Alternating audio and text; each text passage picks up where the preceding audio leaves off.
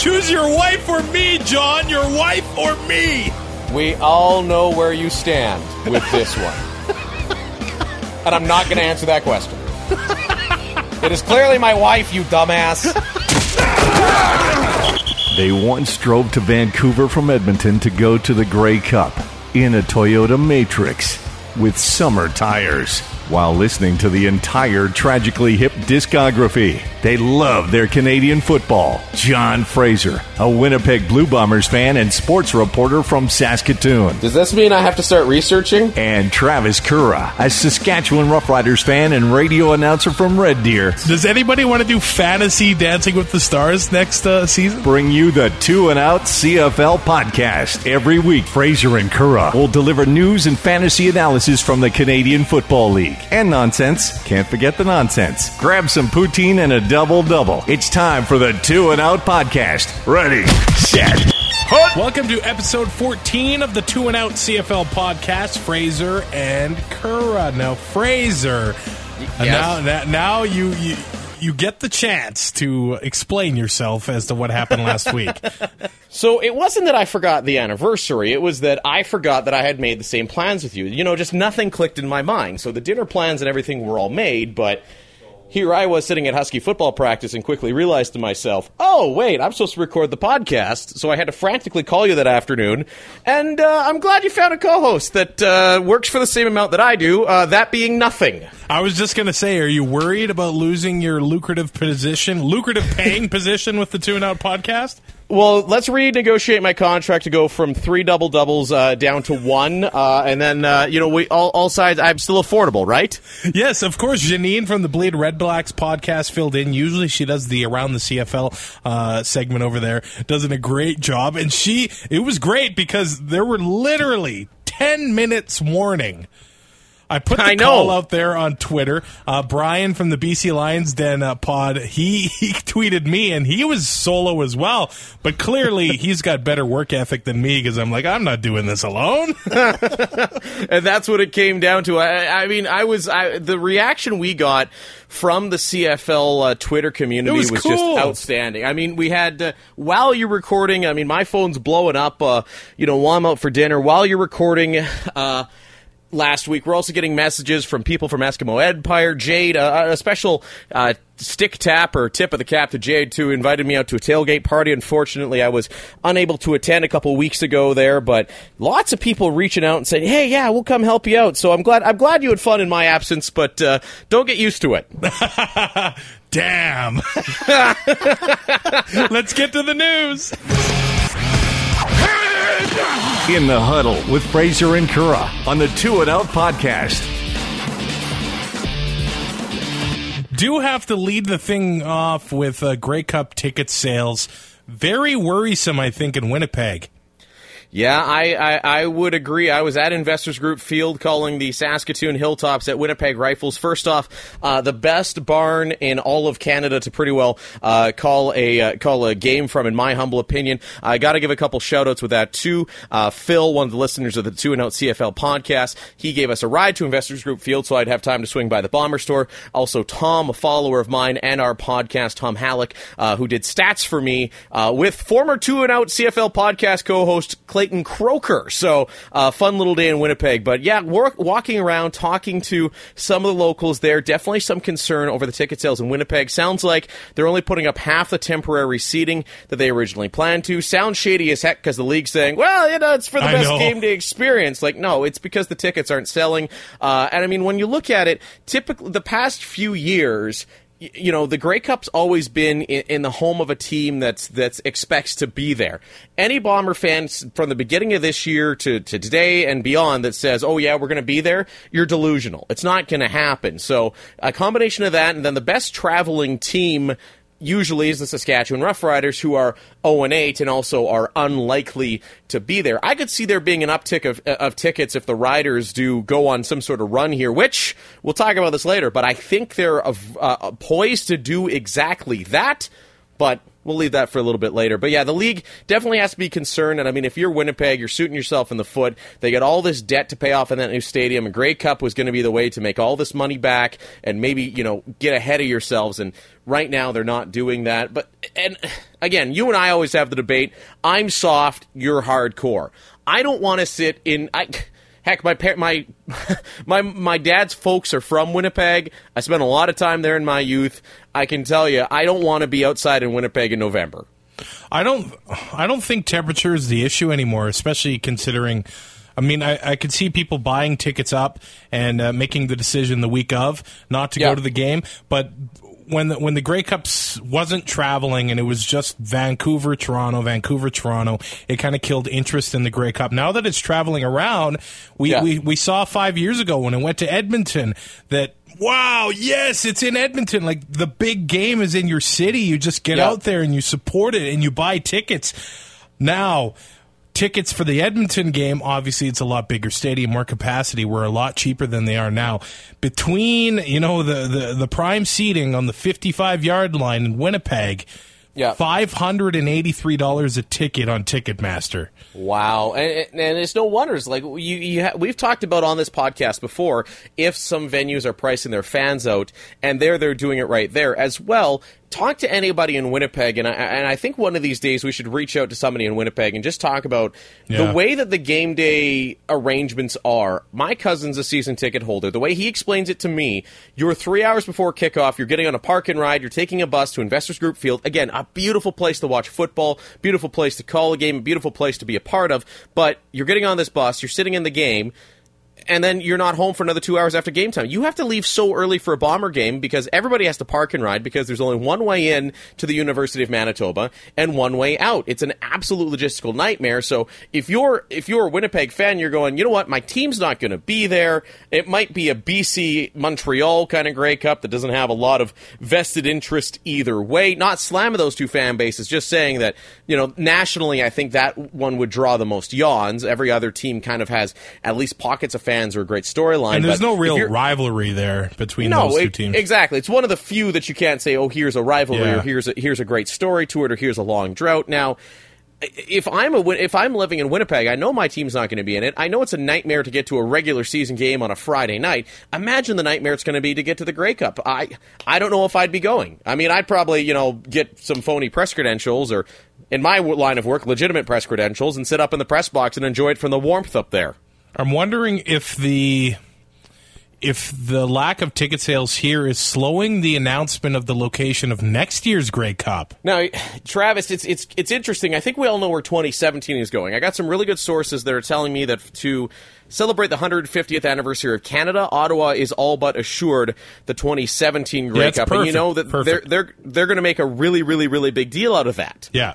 16, though, where do you go? You've already burnt out BC, in my humble opinion.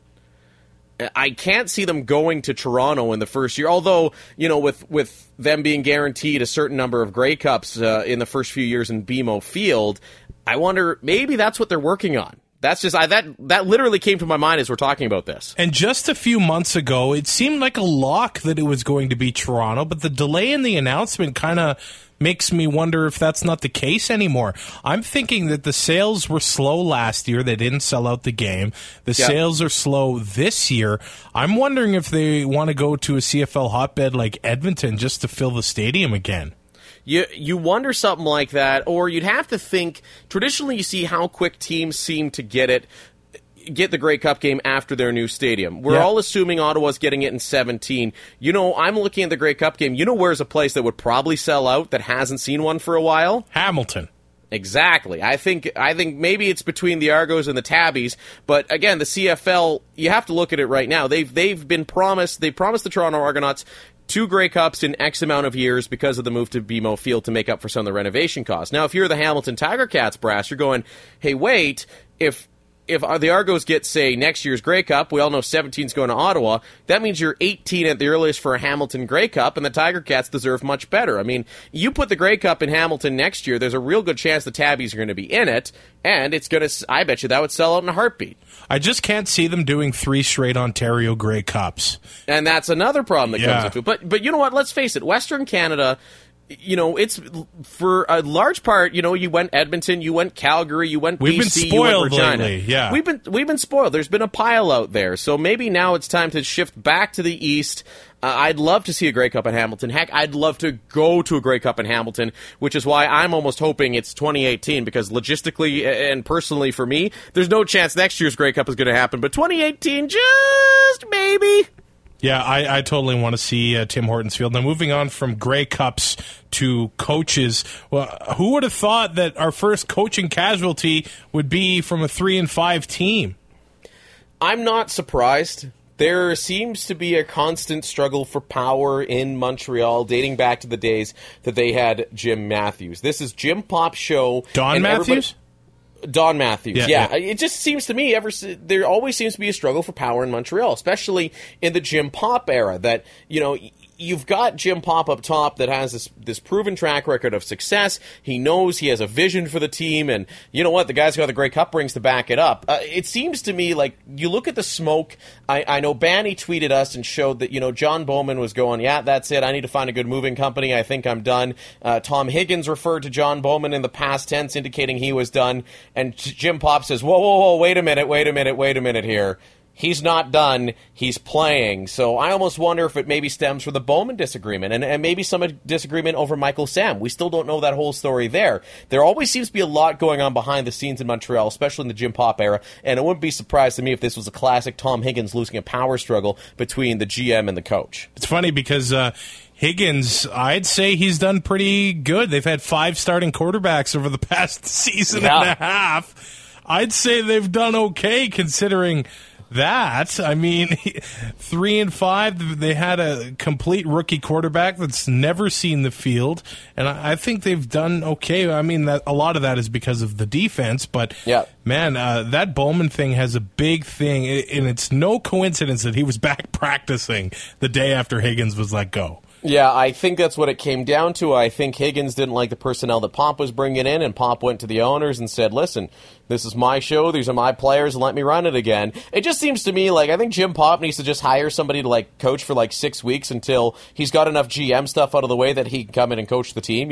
Maybe like a part-time coach. I'll go. I'll offer to be the Alouettes' part-time coach. I'm sure I could do that until Jim Pop gasses me 6 games into a season, regardless of record. If they sign me to a 3-year contract so I can still get paid after I get fired. Oh, then I could get paid to do the 2 and Out CFL podcast. Yeah! And I would still do no research. Yes! I love that. I can support no effort. You know what? We could even, if I was getting paid to do this, we could bring in an intern and I could make him bring me food. We need an intern. We do need an intern. I don't think it can be you know what? If you want to apply to be the 2 and Out CFL podcast intern, I don't know what the duties are. It probably looks terrible on a resume, but you can tweet at us at 2 and Out CFL. Yeah, that's it. Applications officially open for the 2 and Out CFL podcast right now. Intern. Right now, and there might be some video tasks. I don't know. I'll make up something. Just remember, you're working for me, and I'm a bit of a diva, apparently. Argos might be getting booted from Rogers Center if the Blue Jays are going to be making the playoffs, and this to me is just get out of that stadium already. It's unfortunate that the MLS season has already started, and you can't really go and start renovating in the middle of a season. I don't know what the heck the Argos are going to do. If this isn't the ultimate, we don't want you here. Yeah. I don't know what else is. I'm glad that they finally found. Could you imagine how bleak the situation would look had they not found a new home for next year? At least everybody can kind of go, oh, well, that was a complete gong show. Well, they're out of it now. Things are looking good in the land of the double blue. But right now, at least they have that BMO Field to look forward to, where they're not going to get booted out, because I don't think TFC will ever do anything of consequence ever in their entire history. I think they're going to be playing. I've heard Tim Hortons Field that they're just going to go there. I mean, it's not really that far away, so that's good. It's not far away. It's a top-notch venue. Why wouldn't you do it? And especially with the Argos, too, trying to build that fan base leading into next season, I'd hate to see them go to one of the university stadiums that maybe only hold 5,000 or 6,000. That's the last thing that team, should be doing. And isn't it crazy to think that, you could have a game that's deciding the East Division, top spot in the East on the line in my backyard, basically? That's an important part of the season. Like, you might as well go find a park. Hey, let's put up some stands. Let's go play in a park. Hey, guys, just so y'all know, the dip by the swing sets in the sandbox, it's out of bounds, right?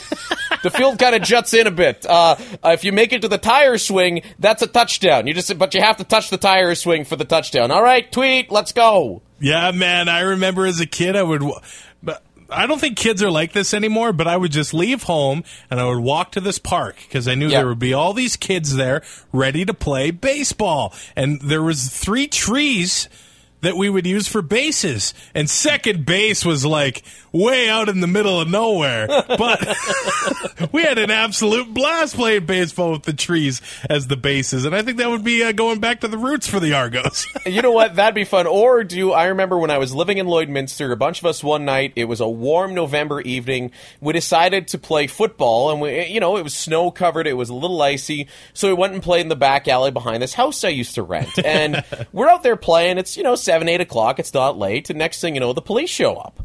Like, spotlights, everything, and the police officer gets out, he's like, what are you guys doing? We got a complaint that you're breaking into houses. We're all wearing football jerseys. I've got a football in my hands. I'm like, actually, officer, we're just playing football. And he looks, he's like, really? He's like, I'm like, oh yeah, we're all in our 20s. I'm like, you want to join in?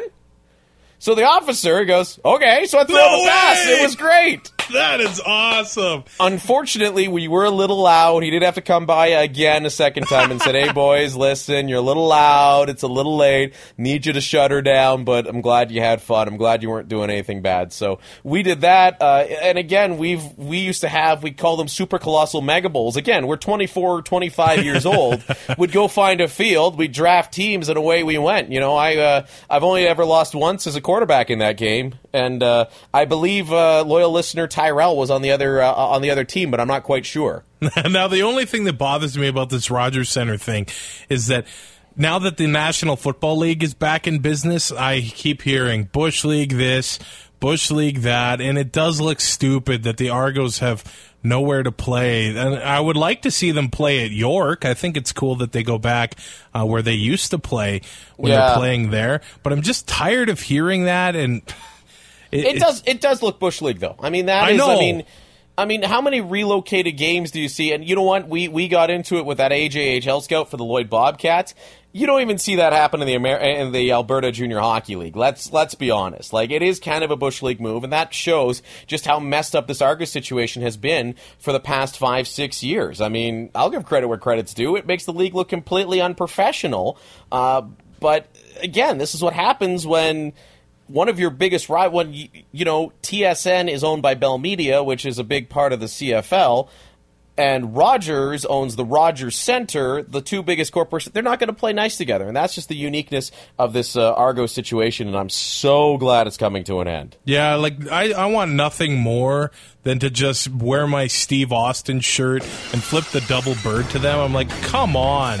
They're a pro team, too, and I just want to, But it's in the lease they signed, Trev. It's in the lease. I mean, they've always known forever since they've been playing there that they're the second banana. It's right in the wording of the lease. It's not like this is a surprise. If anything, I'm sure the Argos have had discussions, behind the scenes for years. Where are we going to play if we have to do this? I mean, we're just glad we're not in the messy situation of 2017 where if they hadn't found a home, that's it, gonzo, goodbye.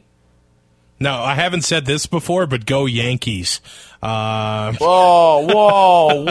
Relax there, son. No way. Go Evil Empire. Let's do it. You do realize the most likely conflict is a 1-game wildcard playoff, so if the Yankees lost the whole lot, basically the Jays, if they get home field in the American League Division Series, that's the best for everybody. Go Angels and Yankees then. Too much baseball for my liking, man. Jasper Simmons, after a Twitter war last weekend, you missed the show. We could have talked Twitter war. We could have started our own. But Jasper Simmons, his agent, starts a Twitter war.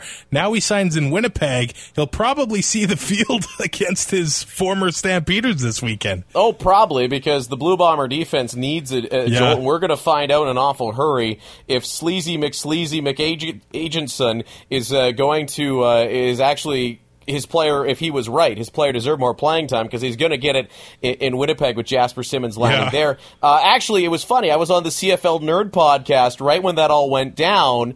So I was on with CFL Nerd, and we were talking about that at length. So I did miss out on my own podcast here, but for a lot of my thoughts, they're actually surprisingly not filled with rage. I loved it, actually, seeing players that don't like each other go at it in a public forum. I talked on the CFL Nerd podcast about that, but so I see how this works. You're just going over there instead of you're betraying me. You're doing the old Vince McMahon double cross here. No chance!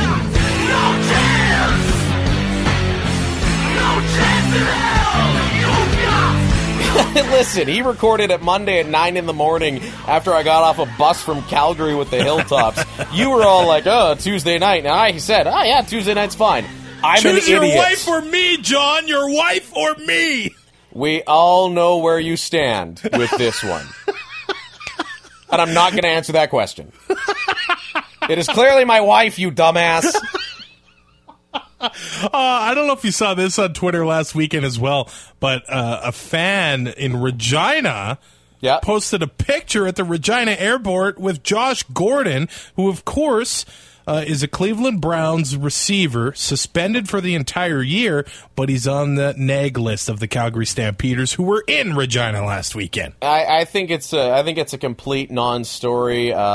The NFL and the CFL have that new agreement saying that we're going to honor each other's suspensions from now on. I mean, they signed that in a hurry after the Ray Rice situation because Ray Rice's agent, of course, where else can you go to play high-caliber football? There's a reason, and to the CFL haters, there's a reason that the first minute that these guys can't play in the NFL, they pick up the phone and go, hey, can I come play in Canada? But I see this one as a way different situation than Ray Rice. Like, I look at the story of what Josh Gordon's in trouble for, and I'm like, really? He just smoked a lot of weed, right? Yeah, and then the second time, I guess he was on the substance abuse program, and I can't remember if he had a DUI or he just was caught with drinking, and I was like, why? Like, if he had a DUI, he deserves to not play, and that's my take on that one. But you're right. If he was just caught drinking, it seems to be less severe than others. But I think you're going to get into all sorts of real messy situation if you let suspended guys down south come up north to play.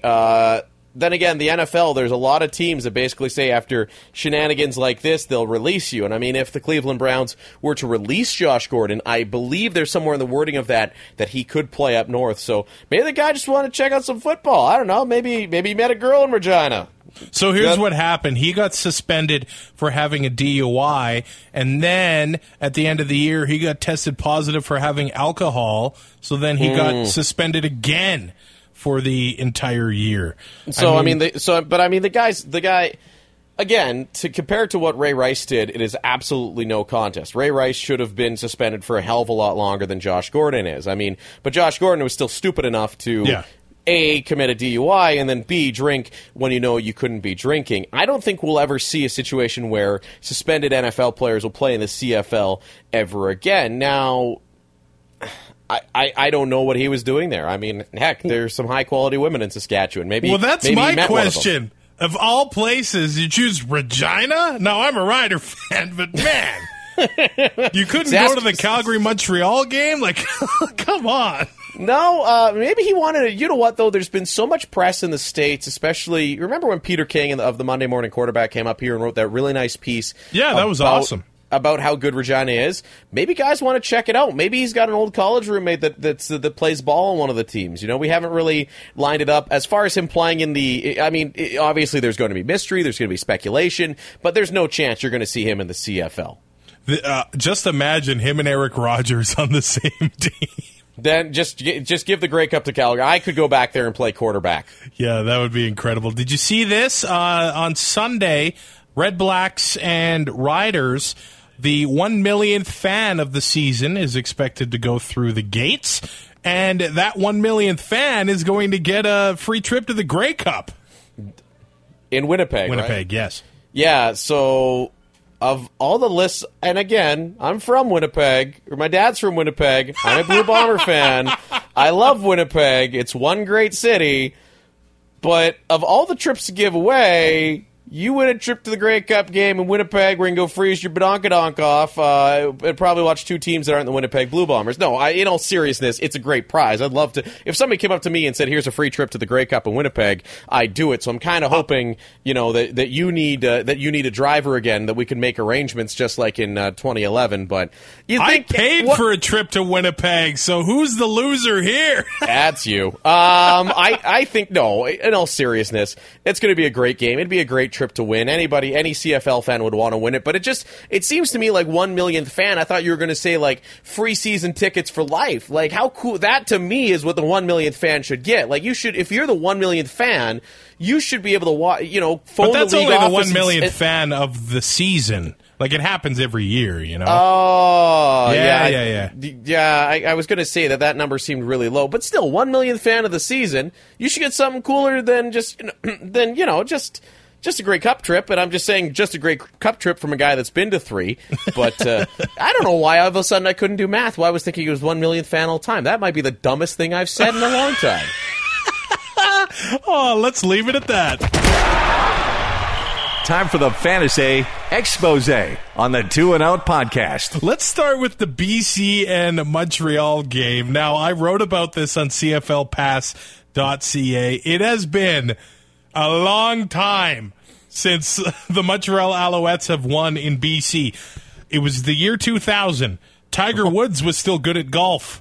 Mario Lemieux had just returned to the NHL. The Devils had just won their second Stanley Cup. Survivor was just debuting on TV. Nickelback wasn't even overplayed on radio yet. And Jean Chrétien was the Prime Minister of Canada. That was a long time ago. Take a guess of what the number one song of 2000 was, according to Billboard. Is it something by NSYNC? No, it is Faith Hill with Breathe. I can feel your breathe. It's washing over me, and suddenly I'm melting into you. Oh, man. Santana and Rob Thomas with Smooth was the second one. Hey,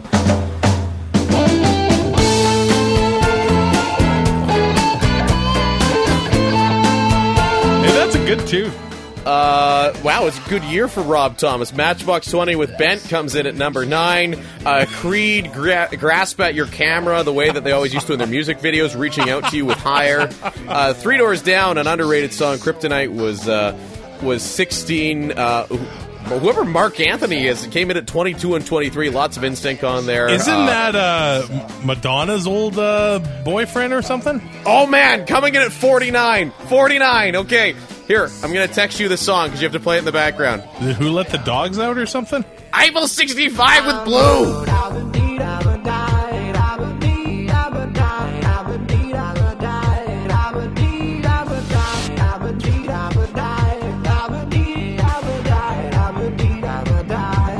Oh, man! That is... Turn it off! See, this is why we need an intern that can do that. LFO, wow, lots of Goo Goo Dolls, lots of great stuff on there. So, yeah, this is the last time the Alouettes beat BC. I think Don Matthews was coach. Mike Pringle was running back. Winston October was returning kicks. Year 2000, what were you doing, Travis Currah?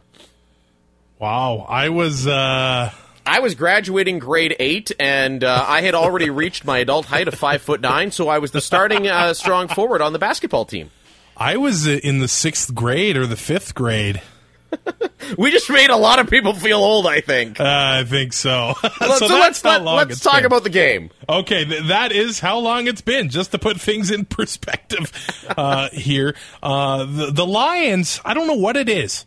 They start off the game awesome. They seem to always get a first drive touchdown, and then after that, the wheels completely fall off. The Montreal defense shut them down for the rest of the game. There are so many jokes about something only lasting about 30 seconds that I don't want to make on this podcast. So I'm just going to let's just pause and let our listeners use their imagination. Okay. The BC Lions leads last just about as long as... Oh, man. Now, Gross. Anyways, yes, you're right. The BC Lions, and I think Derek Taylor, who was a guest of the show, we got to get Derek back on here one of these days. He said here that he wouldn't be surprised to see the BC Lions be a Grey Cup contender. Much like me thinking the millionth fan was an all-time thing, and how wrong I was with that. I think Derek might be a touch off on BC. He admitted as much on Twitter. Now, the thing here is BC, or Montreal, they totally took advantage of BC being without Solomon Elimimian. I know that Alex Hoffman-Ellis had 10 tackles, but the running game for Montreal here was incredible. They got Rutley involved. They got Logan involved, and Sutton was a bruiser, 111 yards, 14 carries. I dropped him in a fantasy league.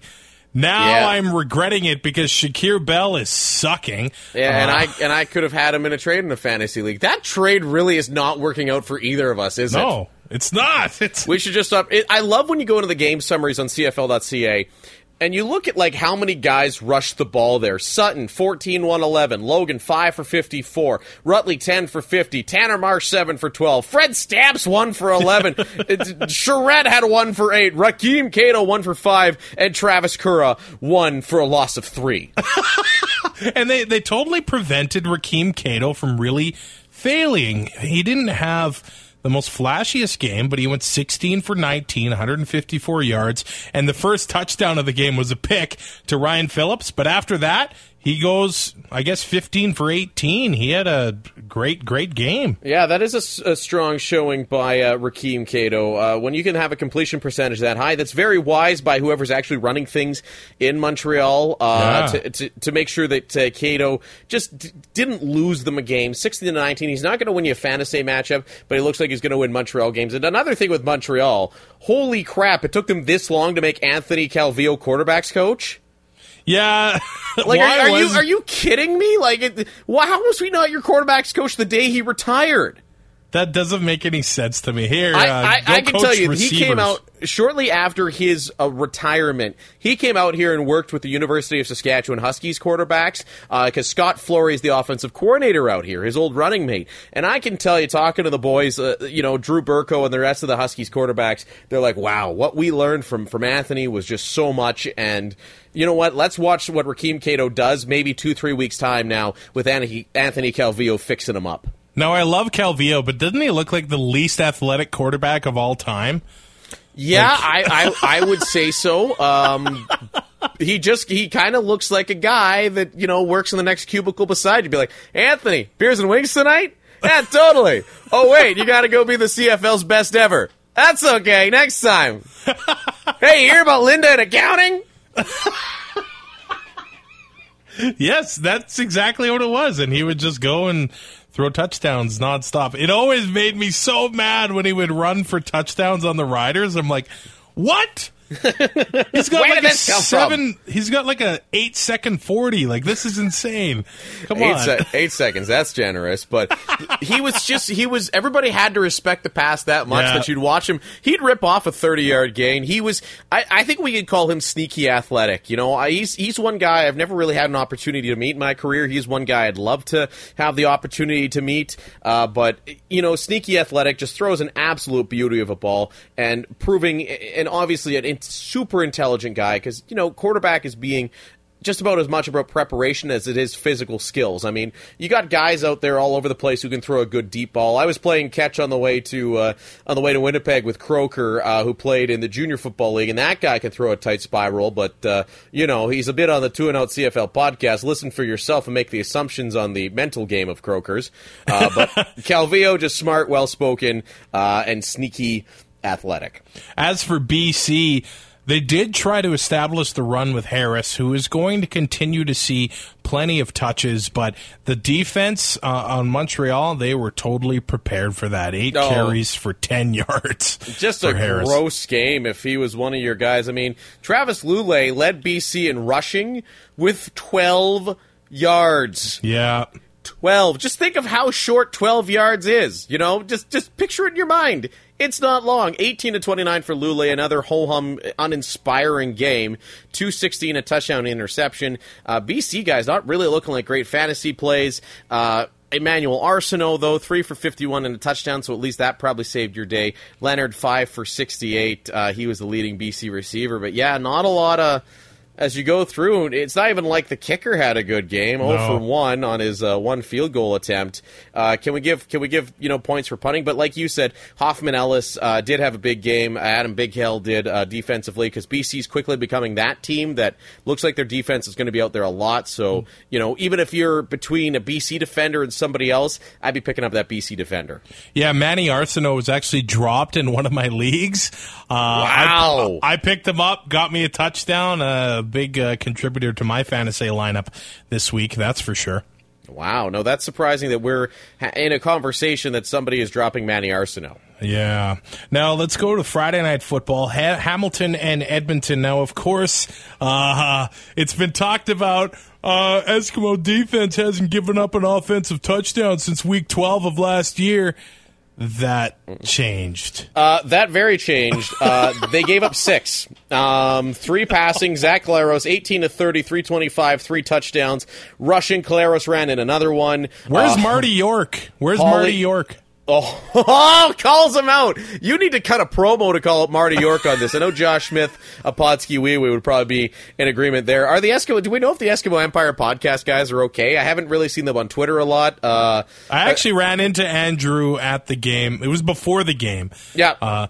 Because he was running a bit late, and they were giving out selfie sticks to the first 7,000 people there. So he tweeted me. He's like, "Man, I'm running late. Get me a selfie stick." Yeah. So I got him a selfie stick, but he was in good mood then.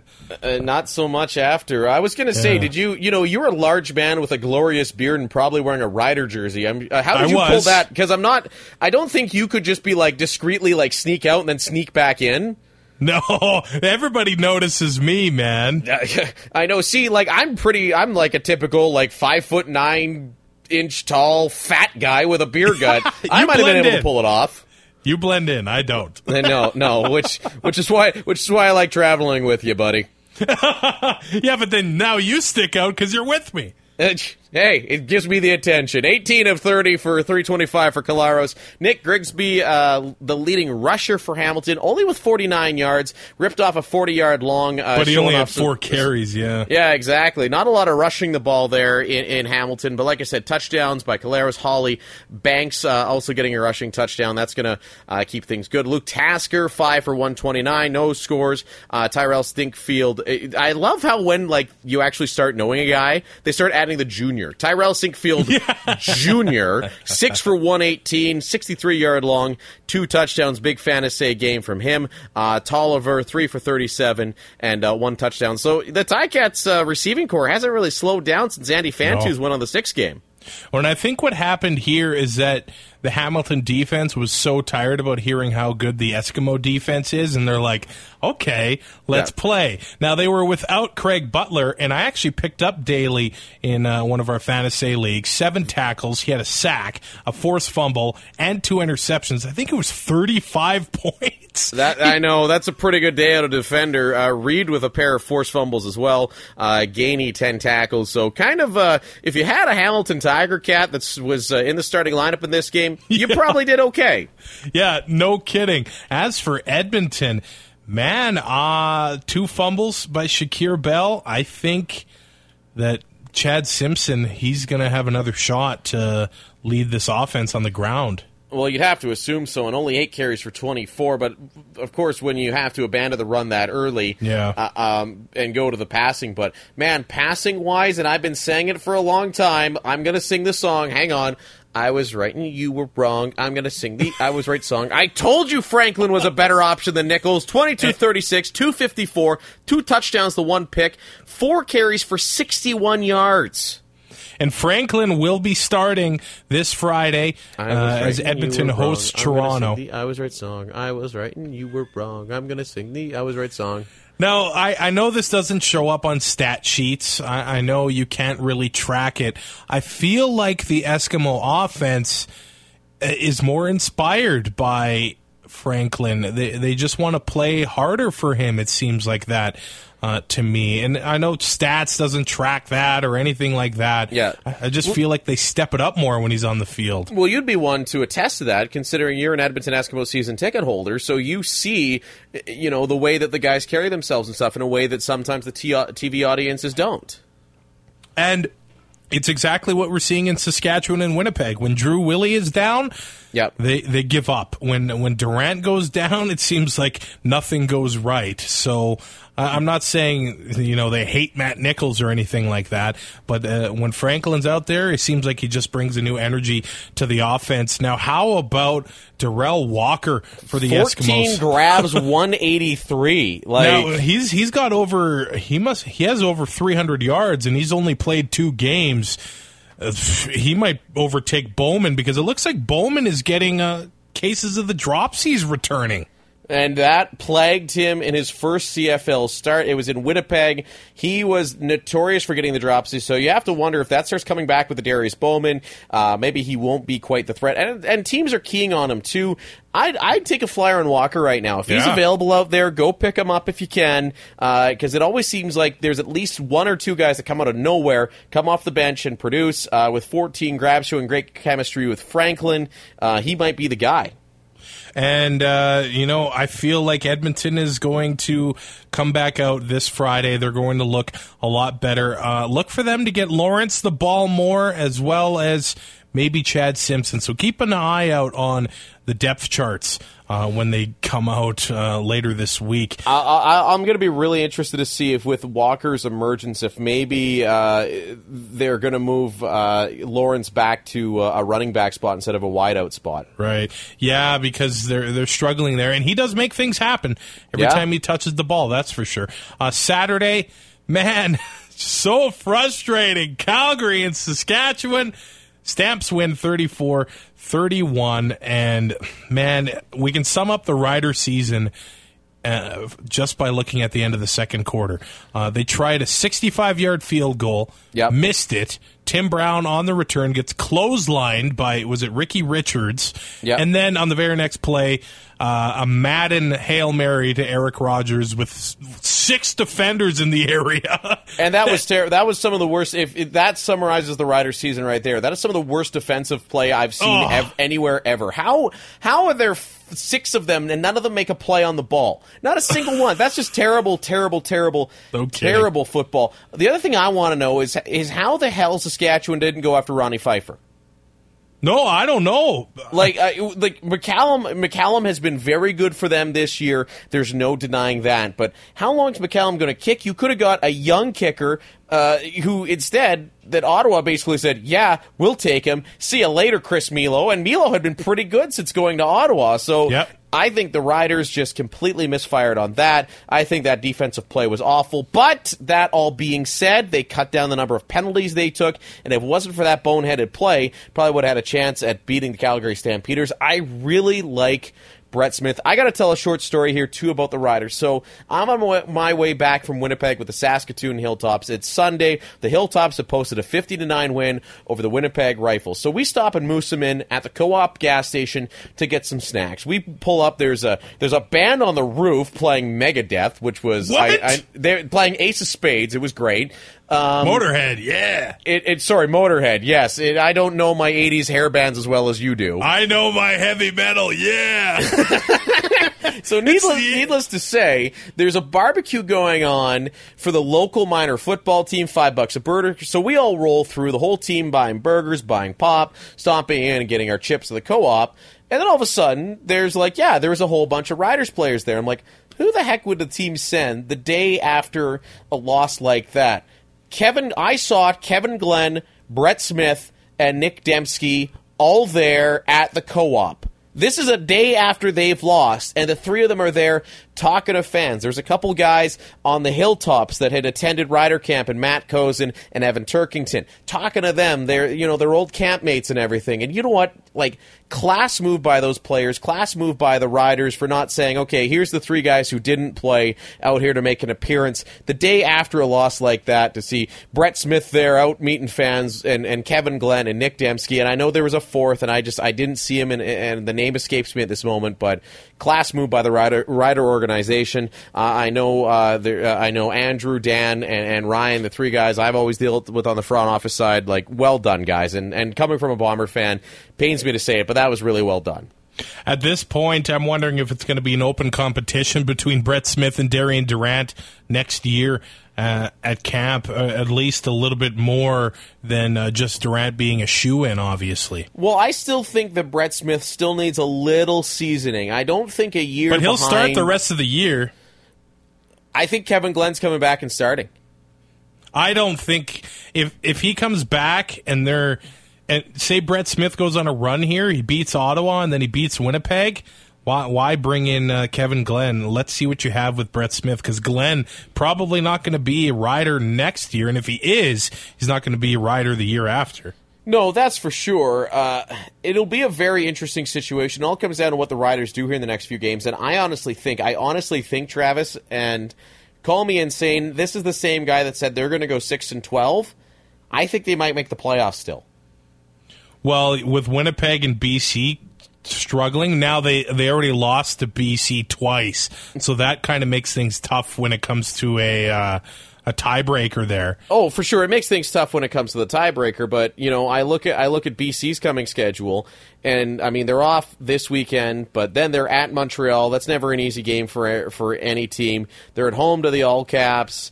Again, that one's a toss-up to me. At Calgary, not a lot of teams do a lot of good things at Calgary. At Edmonton, I don't see a lot of real winnable games in that stretch. And then they host Saskatchewan, which could be an absolutely massive game on Saturday, October 3rd. But the Riders right now are going at Ottawa, an Ottawa team who I would consider, this one's going to be a 50-50 chance between the two of them. They're dangerous at home, for sure. And I know Ottawa going to BC.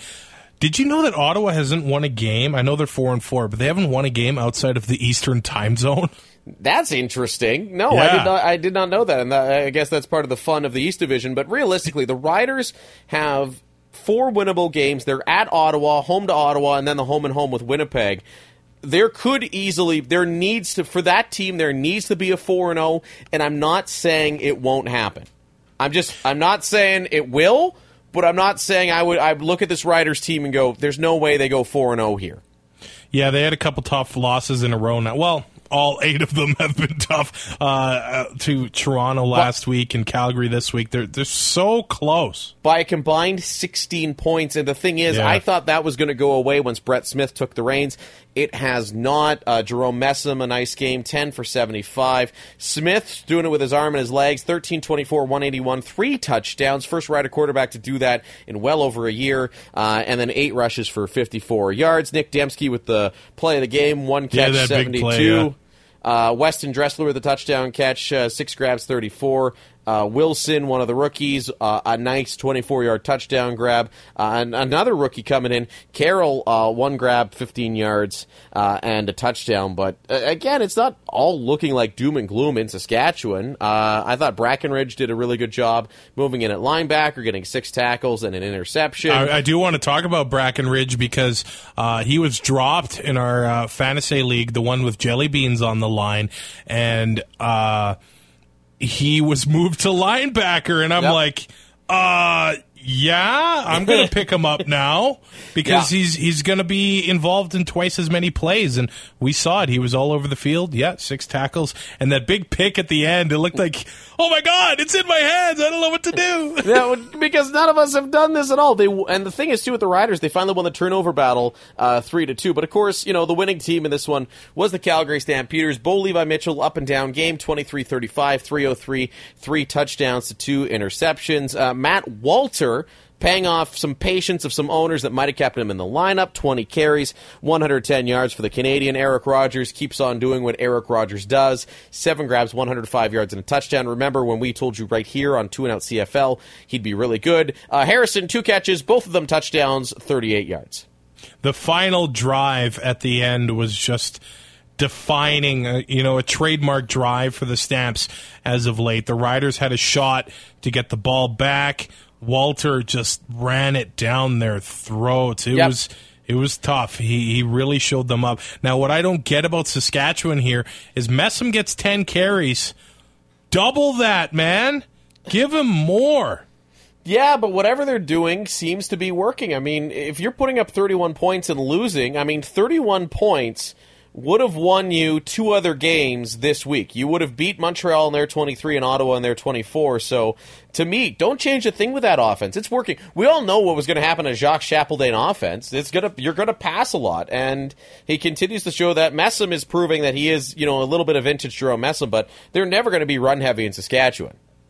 As far as Calgary goes, they're Calgary. Yep, they're good. To me, if the Calgary was a wrestler in the WWE, WWF, their finishing move would be that drive at the end. Like, you think we're done? We're gonna rush it down your throat. 1, 2, 3, you're done. It's like when Hogan just starts, you start hitting him, and then he starts shaking, and he starts hulking up, and then he points at you, and he slings you off the ropes, and you got a boot in your face, and a leg across your throat. Next thing you know, the game's over. That is basically the Calgary Stampeders of that last drive, as Matt Walter picked up first down after first down. They were hulking out, brother. Now, he's probably not a very popular pickup right now. Troy Harrison had a nice game because he's got the receiving chops, and he's getting a few carries from Matt Walters. So if you're really strapped at running back in your FantasEH league, whether it's buys or injuries, Troy Harrison might be a nice pickup for you. If he hasn't been picked up already, go grab him if you can. Now, let's go to the All Caps and Argos. That was a fun game to watch. Yeah, I love the fun ones, except I was on a bus and couldn't watch it. I missed all of it because I was doing the Hilltops. Poor Henry Burris, 32 of 36 for 426 yards. He didn't have a touchdown, but he also didn't have an interception, and this is all because of the return of Swayze Waters. Now, Ronnie Peffer was great. For the Argos, filling in for Swayze Waters. But Waters comes back, and the punts that he had an average of just under 51 yards, and he was pinning Ottawa deep. So they had a long field every single drive. To me, it's surprising that Waters hasn't had a shot down south, but... I think part of his thing has been injury troubles, though, with Swayze Waters. I mean, this isn't the first time he's been hurt. If he could stay healthy, I think he's going to get a shot down south. You're right. That shows just what special teams can do. I was talking to former Winnipeg Blue Bomber and Saskatchewan special teams coordinator Brian Giebert, who, by the way, I was wearing a Bomber polo at U of S Huskies practice today. Gave me some love on the Bomber polo. We're going to have him on the show one of these days. And like I said to Giebs, I said, hey, man, I'm like, you only get noticed if things go very right or very wrong. And he's like, that's absolutely correct.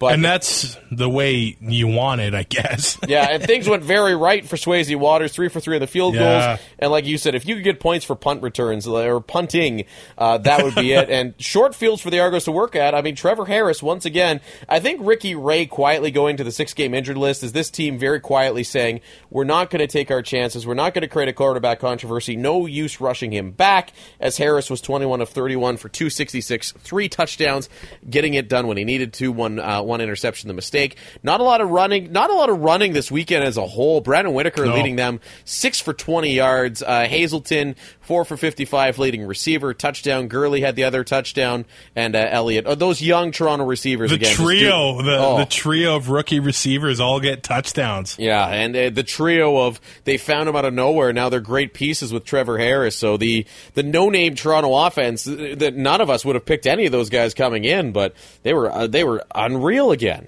Now it looks like Chad Owens is going to miss the game against Edmonton as well. So Deontay Spencer continues to be a legitimate option for your FantasEH team. I actually started him. He had another all right game. 4 catches for 51 yards. Going to the Ottawa backfield, Siobhan Walker lost his job, so he was returning punts. Jeremiah Johnson, he didn't have, the best yards per carry average, but he had 2 touchdowns. That is what really helps you out in fantasy. Again, another one of those guys he's probably picked up, but if you're struggling when it comes to running backs, Jeremiah Johnson would be a very good pickup, and those receivers for Ottawa continue to impress. Yeah, it's Ottawa's receivers are quickly becoming guys that you want to get your hands on. You never thought that that Ottawa and receivers is something that would be an automatic pickup, but Ernest Jackson, 6 for 114, Ellingson, 4 for 110, Sinopoli, a guy I've been high on all year, 7 for 85. Like, again, no touchdowns, but some nice points, yardage-wise, and it's been like that all year. Whiteside is becoming a great defensive end in Ottawa as well, if you do want to pick him up. Greenwood made his return for Toronto. He had 5 tackles. But other than that, things are pretty straightforward when it comes to these teams. It's good to have shares with any one of the 3 rookies because they seem to be getting touchdowns every game. Oh, yeah. No, pick up any of those rookies or make a swap for one of them because, Trevor Harris and this Argos offense, no matter where they're playing, home, road, Fraser's backyard, they're putting up numbers. Now, let's do an update on the Out CFL Podcast FantasEH League. We suck. That's because we give such great advice that everybody beats us to it. That's clearly it. I think that's what's happening now. We're struggling with our receivers. Man, our defense is good. I'll say that. But Twine Time beat us. The Deflatriots are still in first place. They're 8-1. Now, Tyrell 0-9. Nice. So the wax could still be happening even if the Ottawa All Caps don't win 12 games. Yeah, it could still be happening. So keep beating them. The rest of the league, who beat them this week? It was Blair. Walby Pops is the name of his FantasEH team, and he beat Tyrell. That's awesome. Well done, Blair. You know why Twine Twine beat us? Because when I was in Calgary, I met up with Twine Twine. Try that again. Twine Time. He actually came in and did stats for me on the Saskatoon Hilltops broadcast. Again, thank you so much to James Twine Time. I had a drink with him, and I must have given him all sorts of fantasy advice. That's clearly why he beat us. Yeah, he cheated. So yeah. Get the co-host of the podcast drunk, and all of a sudden tells you all the great ideas. It's a note for anybody else. Go ahead and try it. I welcome that. Let's get to the picks. It's everyone's favorite game show. Are you smarter than 2 overweight Canadian podcasters? Pick the weekly winners in the CFL on Facebook or Twitter at 2&Out CFL. All right, I got to say this. I felt so terrible playing that intro when Janine was on the podcast last week. I don't know if she cared, but I felt so bad. I'm like, I don't want you to be lumped into with us, because she had a great week when it came to Pick'em too. Yeah, so she clearly does not belong with us because she's good at Pick'em. She picked BC to end their losing streak, or Montreal to end the losing streak in BC. I picked Saskatchewan. I picked Edmonton, but I did pick Toronto, so at least I got one right. Yeah, I was too busy between a double game day week. I forgot to make picks again. Now, we did talk about Tyrell. Absolutely horrid in the FantasEH League. Absolute money in the Pick'em League. He is now 70th in the nation. Good for Tyrell. Too bad that we didn't offer a prize up for Pick'em, just for the FantasEH League. Yeah, he leads our Pick'em group. He's got 3,820 points. To put this in perspective, I don't even have 1,700 points yet, so... Let's see, what do I have? I'm actually on my profile right now. You have 1,129 points. Yeah, I have, it's because I do things like, forget to make picks. I'm picking, and I'm doing this bad. You know what's hilarious? If you go to my profile for the past 2 weeks, as I've been a little busy with my real job, you'll see I picked, I got the Calgary Stampeders right, I got the Red Blacks wrong, and then you go 1, 2, 3, 4, 5, 6 straight weeks of no pick made. But Oh, hey, before man. that, before I forgot, I did actually make several right picks like 3 weeks ago. But I have made my picks mixed in with lots of weeks that I've forgotten. But no, I have a new reminder in my phone. I'm going to make picks every week from here on out. Hamilton, Montreal. I think we just got to play the song because nobody's beat Hamilton at Tim Hortons Field yet, right? Nope, play it. Play it.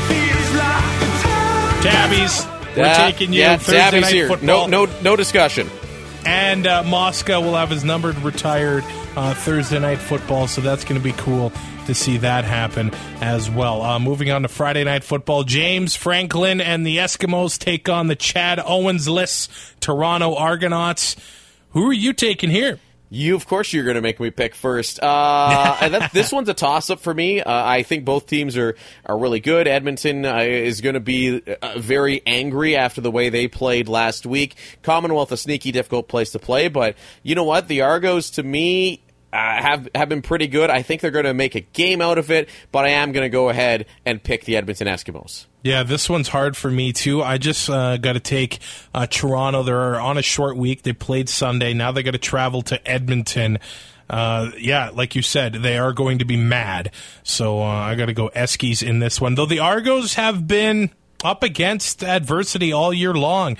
Nobody expected them to beat Edmonton and Fort McMurray. No, and nobody thought they'd be 6-2, but I just think you're right. Short week combined with travel, combined with a new starting quarterback, the guy who should have been starting for Edmonton for a while. Whenever in doubt, take the home team. I should listen to myself more often. I am going to take the Eskimos. Calgary in Winnipeg. Pains me to say it, man, but I got to take the Stamps over my Blue Bombers. They looked okay. You know, Winnipeg's looked okay with Robert Marv at quarterback, but man, the Stamps, like we said, when they're hulking out and defeating teams just by running it up the gut when you know they're going to run, this is when the Stamps start getting good. I'm going to have to take the Stamps on this one. Stamps are actually starting to look alive on the road, and when the season started, they just didn't look like the Stampeders when they were on the road, but now I think they're starting to wake up a little bit. I'm picking Calgary as well. I think this one's the toughest one of the week, Riders and Red Blacks. I'm with you. Either take the team that's quarterback threw for 400 yards and somehow lost, or take the tough luck team that seemingly is in every game. I think this game means more to Saskatchewan than it does to the Ottawa Red Blacks. I'm going to take Saskatchewan because I think if you lose this and you drop to 9 losses, although BC's off and Winnipeg's probably going to lose, you're just digging yourself into a bigger hole. I think they got to start looking at all these positives, and it's crunch time. Like I said, the Riders need a 3-1 stretch here against Ottawa and Winnipeg, and I think they're going to start it off. I think they're going to start it off in Ottawa. I am going to pick the Saskatchewan Roughriders. Now, part of me wants to choose Ottawa because they're at home and they seem to, have this fire lit when they're playing at TD Place. But the Riders, they're on the cusp. Man, yeah, I would agree, even though when I talk to Tyrell about his strategy, and he always says, well, pick against the Riders, I'm with you. I think if this isn't the week the Riders win, I think it's just about over. Yeah, I'm going to go Riders too, and then I'll pick them on Labor Day, and then if they don't win either of those games, I'm just never going to pick them again. Oh, they always win Labor Day. That's the one game they always win, seemingly. If they don't win that, hell is frozen over. Well, remember the one year that the Bombers were 9-1, and the Riders were 1-9, yep. and they still won Labor Day. Yeah, I love it. I know you do. That's my Grey Cup this year. I don't. I think we're going to fight next weekend. That's my Grey Cup this year. They have to beat Winnipeg on Labor Day. Yeah, I'm hoping for the first time since I was, a star basketball and volleyball player at 5'9" and a very awkward 14-year-old that maybe my Bombers do something. All right, there you have it. Episode 14 already of the 2 and Out CFL podcast. We will be back next week. We're nearing 400 followers on Twitter, so follow us there, 2 and Out CFL. Get a hold of us on Facebook, 2 and Out CFL, and rate, review, and subscribe on iTunes. We'll talk to you next week.